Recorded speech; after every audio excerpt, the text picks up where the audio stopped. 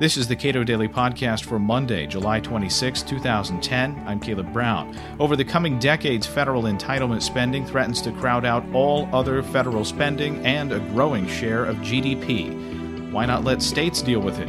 States have to balance their budgets and, more importantly, balance various kinds of spending against others.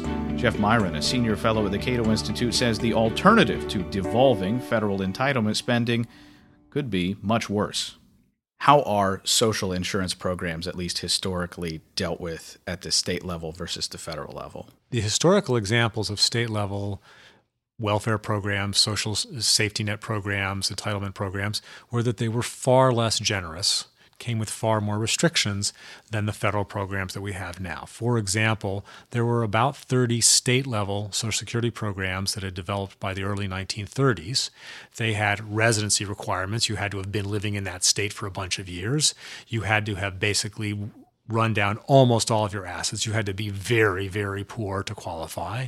And it didn't pay you much money at all. So it really was a safety net for the most extreme cases, in contrast to current federal Social Security, which provides not an excessively generous, but a reasonable level of income, that people can actually retire on and live on in a reasonable way, and comes with far fewer sort of restrictions on who can get it and under what conditions you can get it. So how would the United States transition from where we are now with huge entitlement programs with projected spending out into tens of trillions of dollars to one in which states are essentially dominant?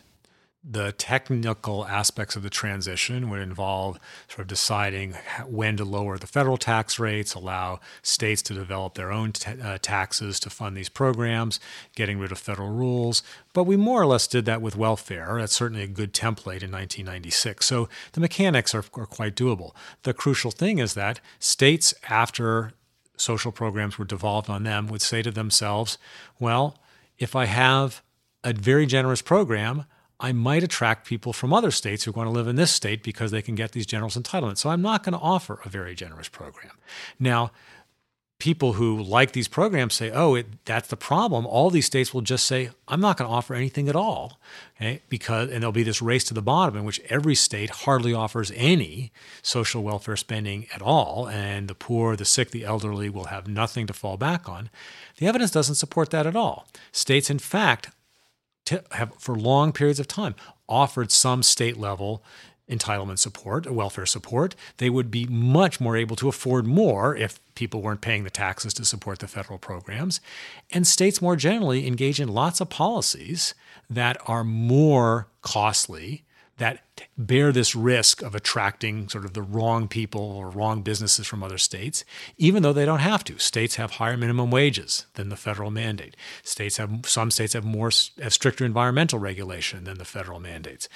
They have more generous Medicaid programs and so on. So states seem to basically be altruistic. The people in most states seem to want to provide some level of social welfare spending. And so what we would expect would be reductions, and that's a good thing, but not a gutting, not a something back to the Middle Ages or whatever. And so people who think these programs are a good thing shouldn't be concerned that they would be gutted. They would be restrained, and restraining them is exactly what's necessary. But more broadly, there would be a significant reduction in the overall long-term liability that exists right now for the programs as states try to balance their current spending with these programs that have been dropped in their laps. Absolutely. I hope that there would be, and I certainly think that there would be a substantial reduction, but there are many, many ways to reduce these programs in ways that make sense. Higher age of eligibility for Social Security and Medicare is one obvious way.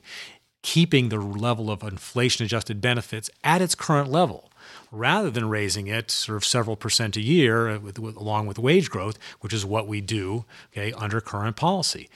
Taking a whole set of medical conditions which are not life-threatening, which are not crucial to quality of life, and saying, these are not covered by Medicare/Medicaid, introducing copays and deductibles.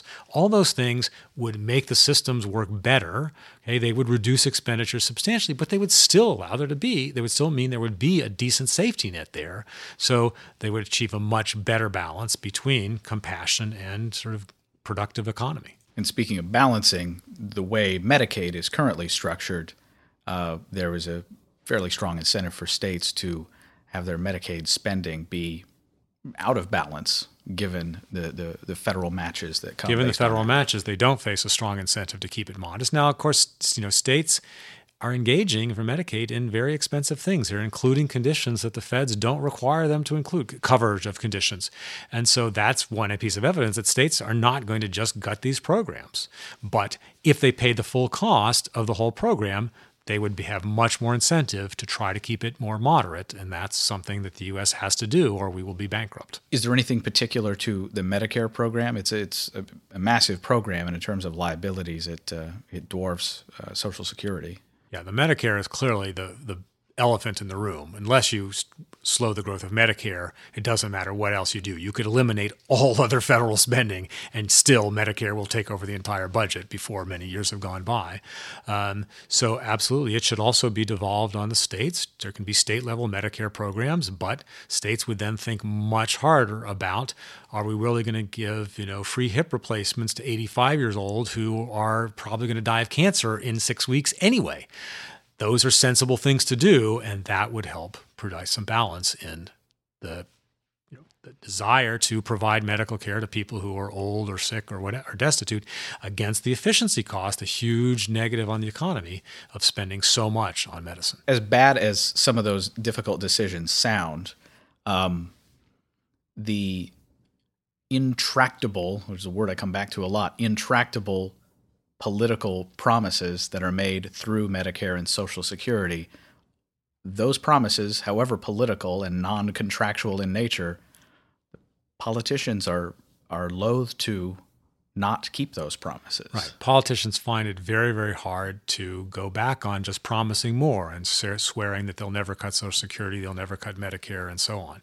Now, I don't know how many are going to be thrilled about the idea of handing Medicare over to the states, but it may be that politically that's a little bit easier to sell, okay? Partially because people won't quite recognize that it means cutting Medicare, but still for some politicians, maybe that's a slightly easier sell than just saying we're going to cut federal Medicare. Jeff Miron is a senior fellow at the Cato Institute. You can read more of his work at cato.org.